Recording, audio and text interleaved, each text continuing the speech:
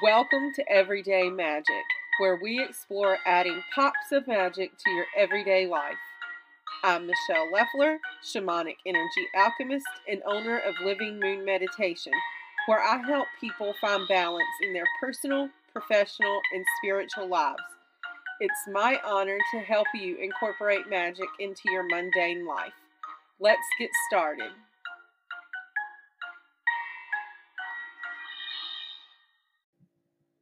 Love Everyday Magic podcast? You can support it and me and help keep it ad-free by joining me as a patron on Gumroad. For as little as $7 per month, you can help keep me going.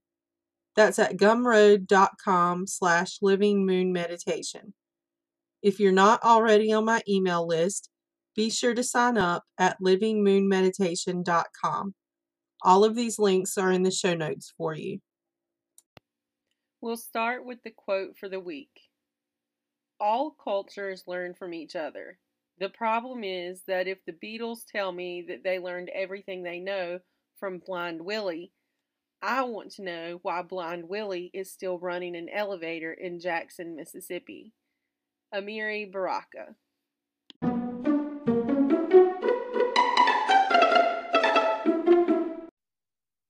Hi. Today we're going to talk about cultural appropriation within the magical community. So first we need to understand what cultural appropriation is, and then we can talk about what it is not, and then how it shows up within the magical community. So basically, cultural appropriation is when a person takes a culture that is not their own and tries to make it their own.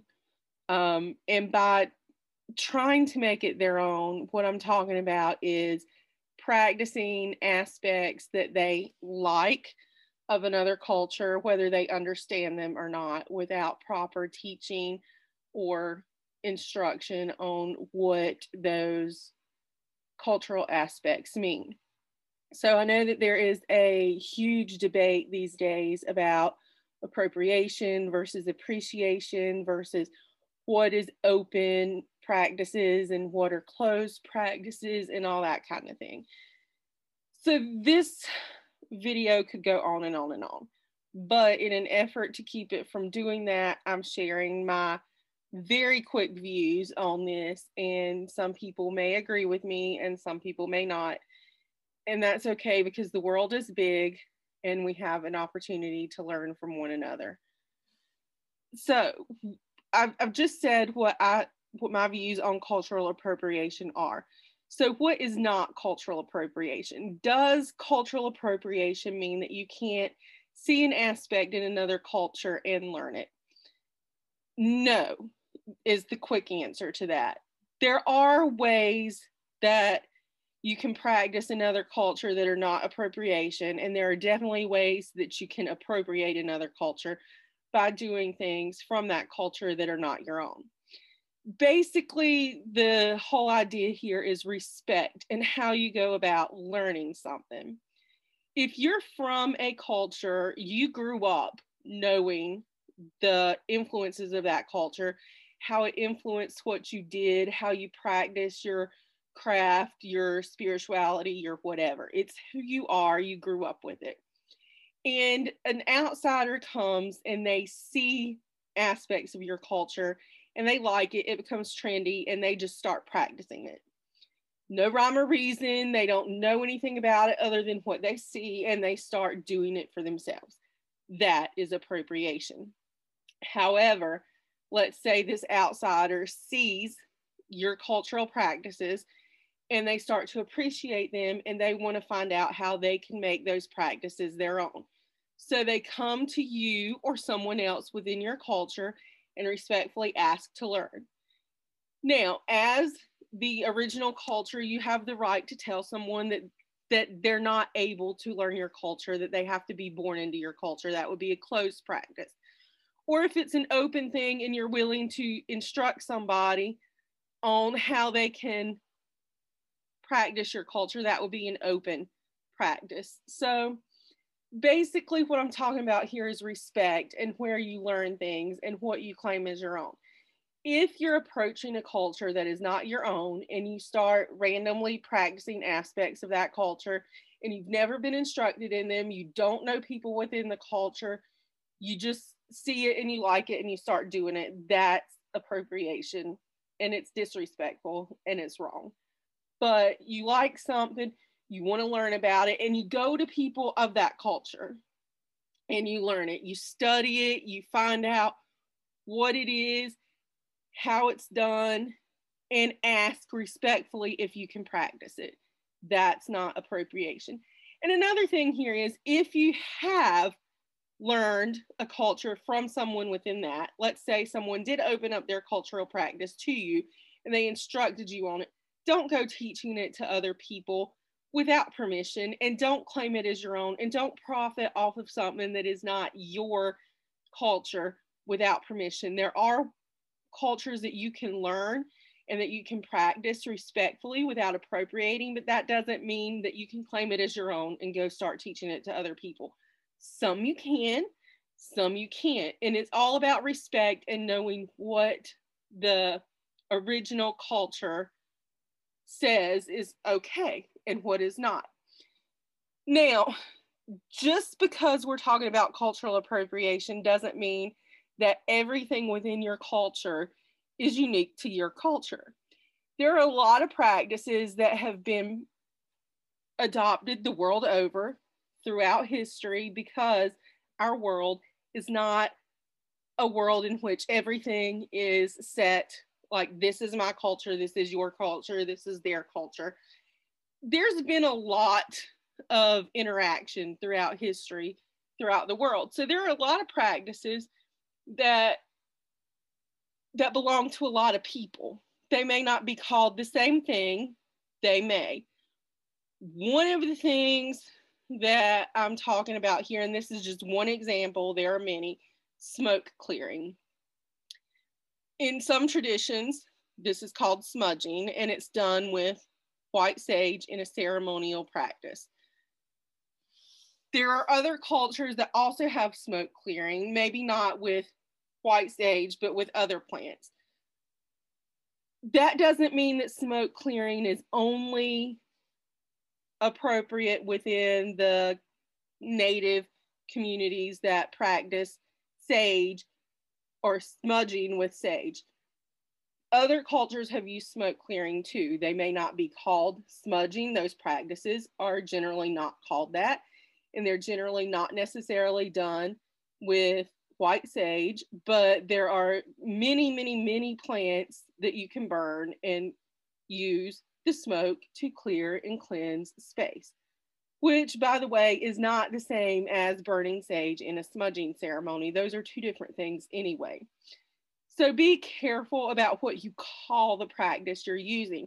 It doesn't mean that you can't use sacred smoke to cleanse a space, but be mindful of what plants you're using, what plant allies you're using, and what terminology you use. Another thing here is the use of spirit animals or spirit guides. I have seen this in a lot of discussions lately about spirit animals being a closed practice that is only open to native cultures. And again, I say this is not true. Many cultures throughout history have used animal guides, animal spirits within their culture. They may or may not have used the terminology spirit guides. Native cultures didn't use that anyway because it's not even their language. English is not their original language. So just be mindful. If you're around somebody and they're telling you that your practice is not, that you're using the practice that is theirs, ask yourself, is this really my practice? Is it culturally my practice? I've had people tell me that spirit animals are not a practice that anyone should do if they're not from a native culture. Well, I'm Jewish, and a lot of people don't know that spirit animals, spirit guides, animal helpers have been used in Jewish tradition throughout history. So it is from my tradition. And I try to respectfully educate people on that. But if I'm around Native people and they tell me that I'm doing something that is offensive to them, I will do my best to try to not be offensive while still practicing my own beliefs and my own practices. So, the last thing I want to say in terms of cultural appropriation, and there is a lot, I could go on forever. Like I said, this is a topic that is so deep, we could go on forever, but I don't want to do that. So, in an effort to keep this relatively short, I just want to say one more thing. If you're wanting to learn a culture that is not yours, ask yourself why. Who are you in terms of your culture, and how has your culture interacted with the one that you want to learn in the past? Are you from a colonizing culture that has condemned people or made it illegal for people of the original culture to practice? There are many instances of African American practices or Native American practices that have been seen as illegal or wrong, or it was, whereas the natives and the African Americans were not able to legally practice their own belief system, that it was considered wrong, they were imprisoned for it, it was against the law.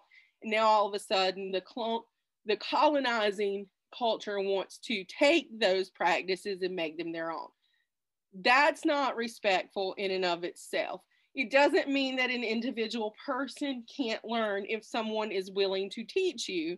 And sometimes there are, and sometimes there aren't. So just ask yourself why you want to learn a culture that's not your own.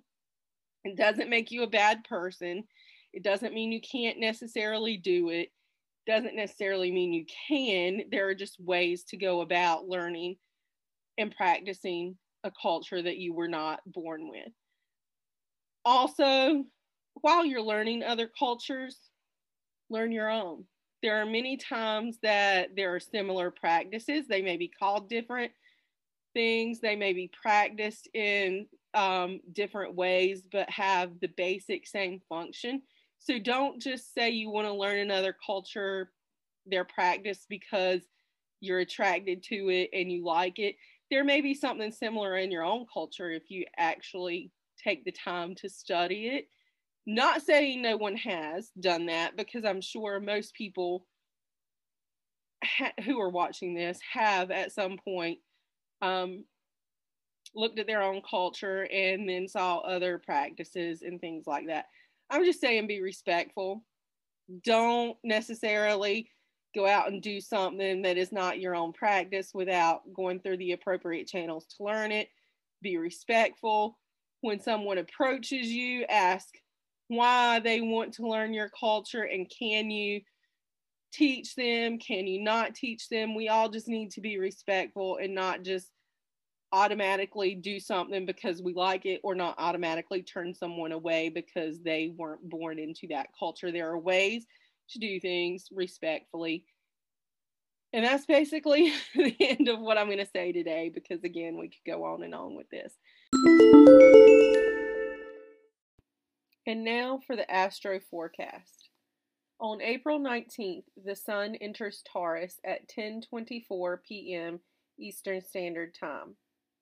On April 20th, Juno enters Pisces at 11:51 a.m.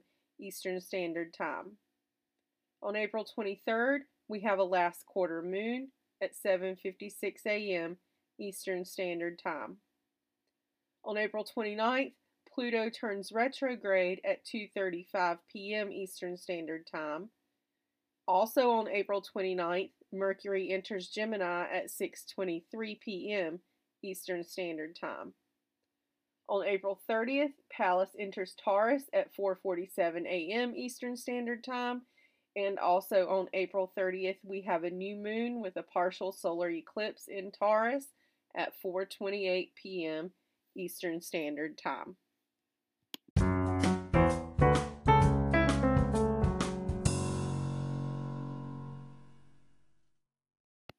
And now for our featured book.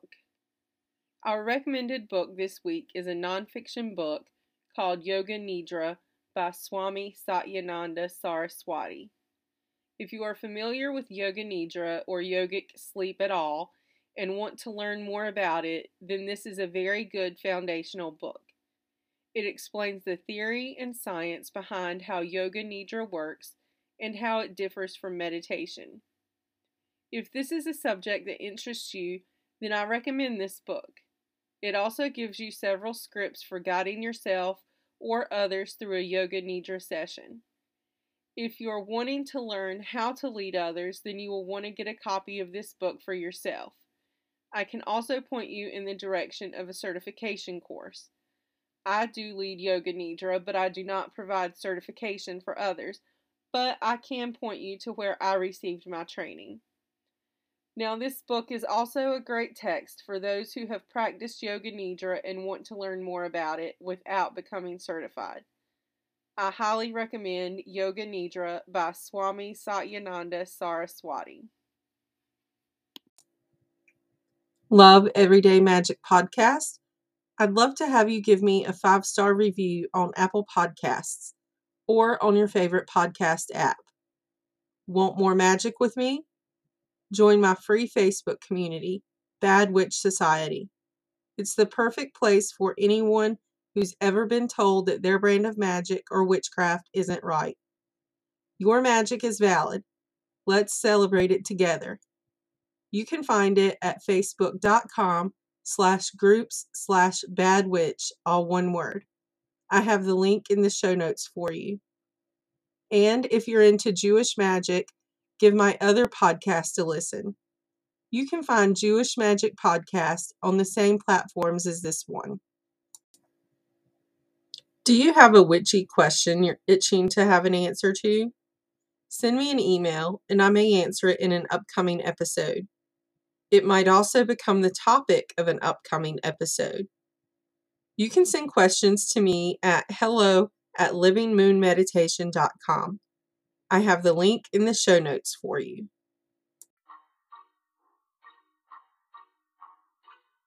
Thank you so much for listening to this episode of Everyday Magic. It's truly been my pleasure to talk to you today. If you like this episode or you think it will be useful for someone else, please consider leaving a review on your favorite podcast app. If you've got any questions, send me a DM on Instagram at Living Moon Meditation. Remember, it's all about real magic for your real life. See you next time.